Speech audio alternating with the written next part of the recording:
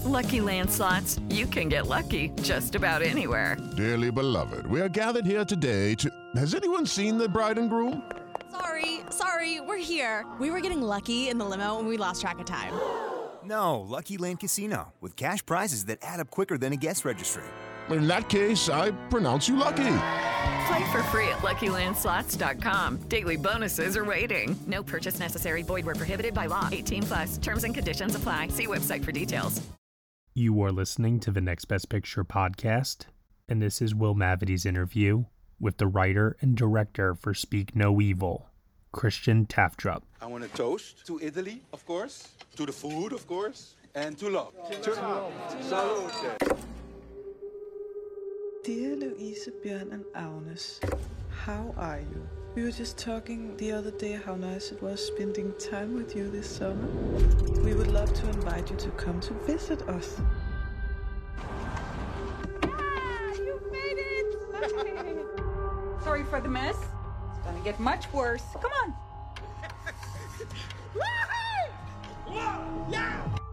He's been cooking all day. He's making wild boar. This is for you. I'm a vegetarian. I insist. I insist. Wat zijn jullie kunstkamer? Hi, Abel.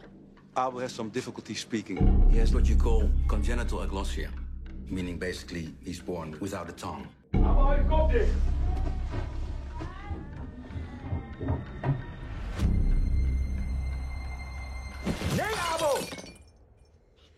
He's only a child, for Christ's sake.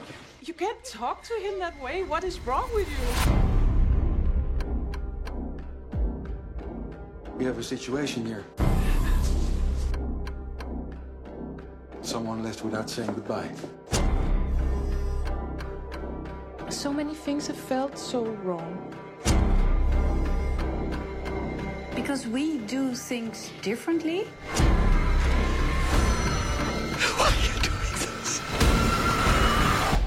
No one's forcing you to stay, but I really hope you do, because today is gonna be a great day. Okay, so first and foremost, I'm sure I'm not the first one to ask you this today. How in God's name did you come up with this concept?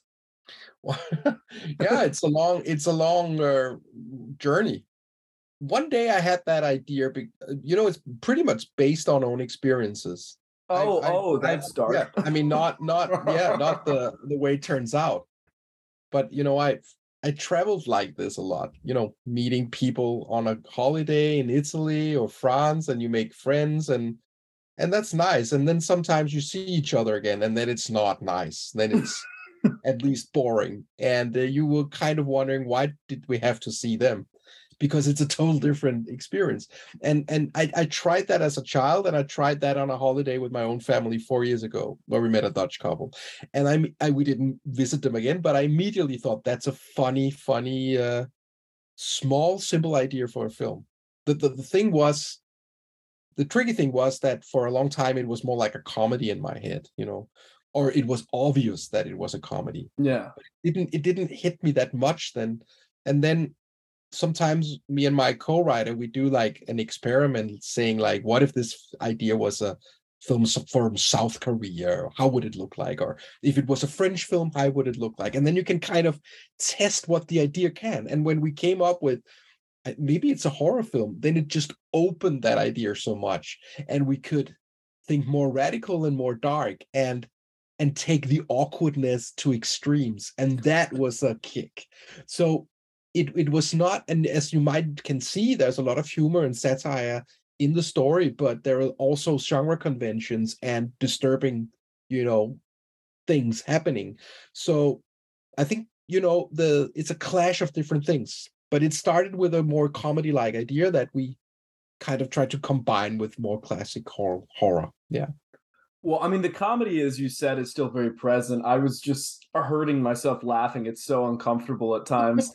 What do you think was your favorite scene? And we're going to skip the ending for now. So what was your favorite just uncomfortable scene to shoot, just knowing how much suffering you're going to be putting the audience through when making it? Because there's some great individual scenes for just cringe moments. There's a lot, but I think one of our favorite scenes that we wrote as the first scene, and we also used it in the audition, is the scene where they came back after the bunny and they're caught in the kitchen, and they have to explain why they didn't like being there. And as they explain it, it sounds foolish. And then the Dutch couple are much more articulated and much more wise than they are. And they end up like, maybe it was just me, let's stay again. That scene is like extremely uncomfortable because, you know, that is the last thing they wanted. And sometimes when we are in a fight with somebody and then have to put words on, we can't even, you know, it sounds silly. So that scene was extremely fun to write and extremely fun to play. There's so much recognizability to it. So yeah, that was the first one that kind of popped up. And then of course that dancing scene was very fun. That's what I was gonna say. It's also like, how far can we stretch it? And in the script, it was, and we also shot it that way, but we cut it out. It was even more extreme. He was shitting his pants and peeing on the floor, and they were, you know, there was also a version where they were like more brutal to him and violent to him. And so we also had to take more element out to make the build up stronger. So yeah, that was also fun to make. Hey guys, it is Ryan. I'm not sure if you know this about me, but I'm a bit of a fun fanatic when I can. I like to work, but I like fun too. It's a thing. And now the truth is out there. I can tell you about my favorite place to have fun. Chumba Casino. They have hundreds of social casino style games to choose from with new games released each week. You can play for free anytime, anywhere. And each day brings a new chance to collect daily bonuses. So join me in the fun. Sign up now at ChumbaCasino.com. No purchase necessary. VGW. Void where prohibited by law. See terms and conditions. 18+. Wait, does Patrick shit his pants? Is that? No, the boy was shitting his pants. Oh, Peter shits his pants. Yeah. Abel, the boy. Abel. I don't know why I had it in my head. It was Peter. And that didn't really work because then, you know, it was a little bit like, okay, let's just finish the film there. we still have a stoning and all that. Yeah. So I really love the house design you had for this film. I mean, it's the perfect amount of claustrophobia while also spacious and really lends itself to these uncomfortable moments. Was this a pre-existing house? Did you guys construct a set? What are we looking at here? Oh yeah, it was. And the funny thing is, I had a week of driving around Holland to find the perfect house, and that was the first house we saw. But I thought, no, well, it's not that house. I had another house in mind, and then we drove and couldn't find a house. And then we came back to that one, and I looked at it again. And I said, this is actually really like a horror house. And when you do like a genre film, it has to have a horror feeling to it. That's why you see so many horror films that takes place in a forest. It's because it's like, it has horror elements to it. And the funny thing is, with that house, it was so creepy. It looked, we dressed it a bit, but it looked very much like in the film. And the guy who owned the house, he was going to torn it down. He was just buying it to build another house on the ground. So he just gave us 3 months, and then he had to torn it down. And then we were shut down because of Corona, and we said, shit, we still miss scenes in this house. What do we do? So we talked about, can we build it in a set? But then, you know, he let us shoot some more, and so we made it. But it was a real set, and we changed just the wallpaper and of course the props. But it was so creepy. No one from the crew felt comfortable being there. and of course you gotta have a house like that in a horror film. So. But it's a not typical Dutch house, and that's why I didn't want it in the first time, because it doesn't look like any other Dutch houses at all. I guess we can go ahead and start weaving into things that are going to include the ending. So if you're listening to this and you haven't seen the film, there might be some spoilers popping up. The film's pretty explicit that it's commenting on people's unwillingness to speak up in the face of inappropriate behavior. And obviously that can have tragic consequences. Tell me a little bit about what inspired you on that end, as far as, you know, people refusing to say what they think and being punished for it. Well, I think that most of us are very dictated by social rules. We're very good at it. We have a feeling for social behavior. And I, at least I know it for myself. And many people are good at small talking, and when we meet some people we don't know, we have a conversation, we both want to keep it up. I mean, we don't want to say anything rude. I agree on everything you say. If there's a pause, I feel embarrassed. So we're doing a lot of hard work just keeping up a conversation when we don't know people that well. And I think that's good in many ways, how dictated we are about how we should behave. But I also think that sometimes we are more keen on attempting, trying to please other people than taking care of yourself. I mean, so many times I sacrificed myself. I ignored that inner gut feeling of, I really don't feel comfortable here, but it's more important for me to pretend that I am instead of just leaving or being honest. I was trying to stand it out and not speaking up. And that's not something we're proud of admitting, but I see it all the time. And there's a lot of reasons for that. It's because we are taught like that. We are ashamed if we stand out from the group. We are taught it from our childhood, how we should adjust society. And it's also because it's extremely vulnerable and awkward to speak up. If you and I came up in a fight right now and it was like, I don't like your questions, or I'm also tired, and some people would do that, but I would also feel a little bit guilty the next day, So it's we have this natural way of wanting to behave, and we also expect the best out of other people. And I think along the way it's very good, but sometimes we also meet people who takes advantage of that, who doesn't want to do us any good. And the film is very much about that. What happens if we meet evilness? Can we fight it? Can we actually, are we even permitting it ourselves? The Danish couple in the film, they can drive away anytime, but they don't. It's not like some creepy horror film where they're locked in a basement or anything. There are no weapons in the film. They just, in a psychological way and in a more, social behavior way, decides to stand it out all the time.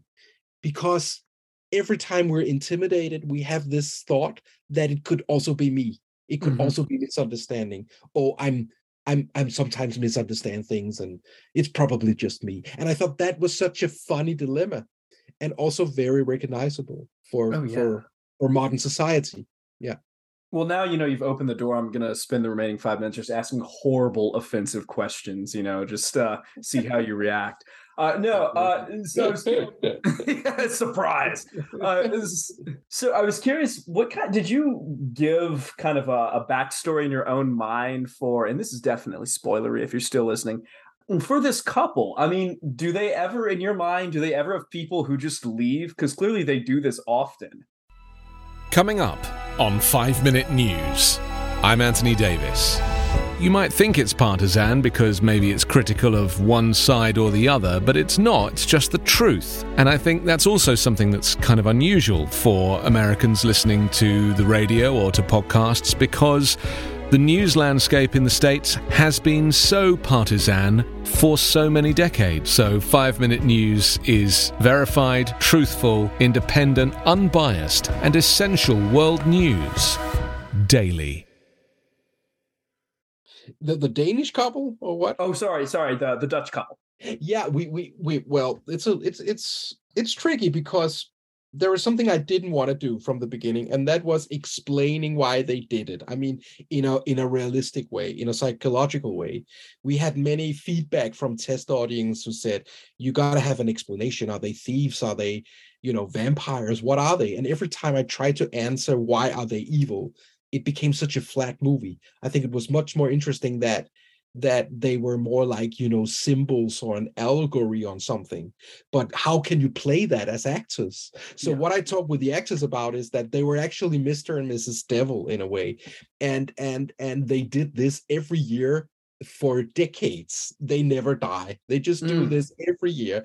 But these two devils are extremely good in adapting and playing out how human beings behave.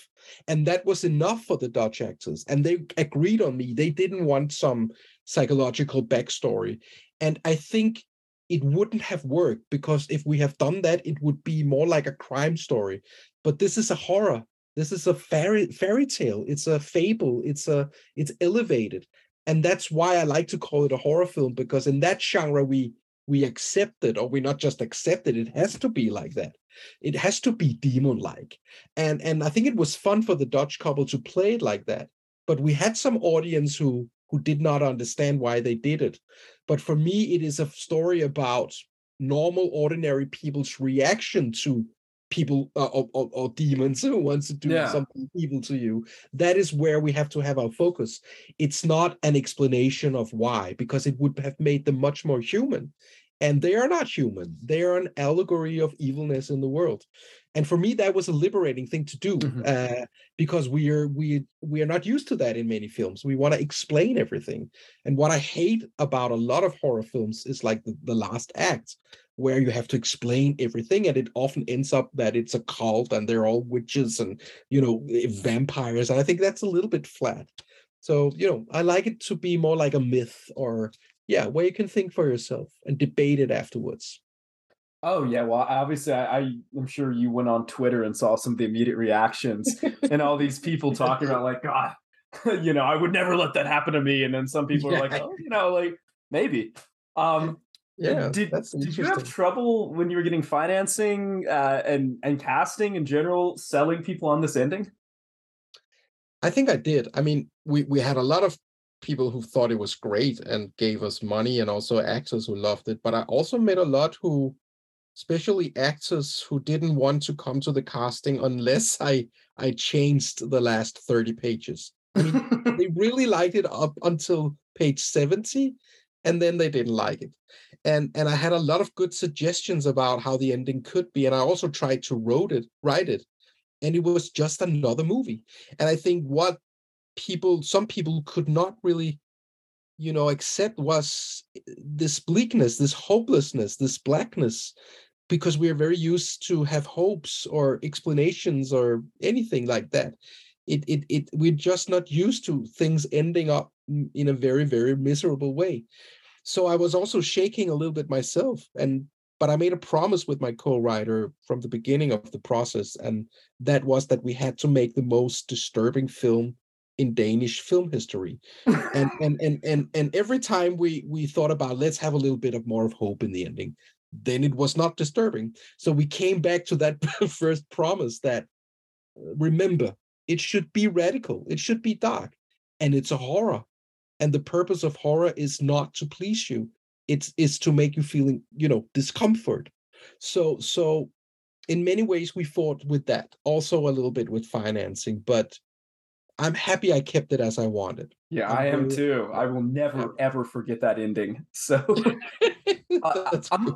I'm about to run out of time, but the last question I was curious about, can you briefly tell me about just the practical effects for the old that you were doing? How we did it? Yeah. Yeah, when we did it, I was, so afraid that it wouldn't work in the final film, because it looked so silly. I mean, a lot of that scene was shot in a studio, and so the car looked like it was running, was like, doing like that from the outside. And we had like an 8-year-old girl who was laughing, and you use rubber, and you use like a fake scissor, and you use a stand-in, and it took like 2 days to shoot. So I had to have that vision in my mind about, this should be the most creepiest scene in the world. What can we do? Let's add some scary music. And, but when we actually edited the scene, it was what I wanted, extremely uncomfortable to watch. And that's the secrecy of cinema sometimes, that it looks so silly while doing it. But you have to have that, what you want out of it when it's done and finished in the film. But I was kind of nervous for that scene, but I think it works very well. But I was not aware of that when we shot it. Well, I'm out of time here, but this was so good. My favorite horror film of the year so far, and I can't wait for everyone else to see it. Absolutely. I appreciate it. Thank you. All right. Enjoy yourself.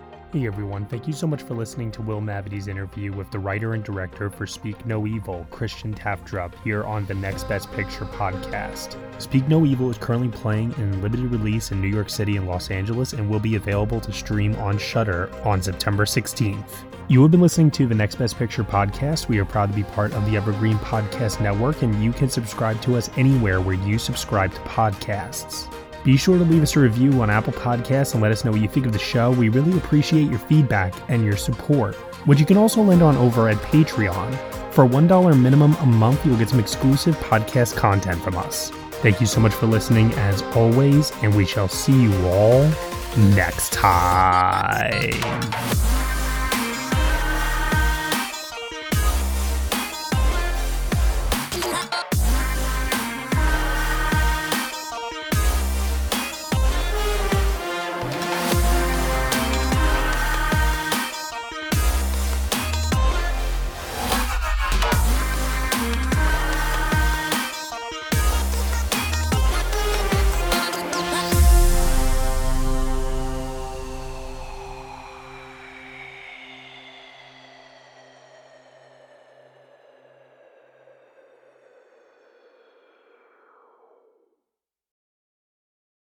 With Lucky Land Slots, you can get lucky just about anywhere. Dearly beloved, we are gathered here today to... Has anyone seen the bride and groom?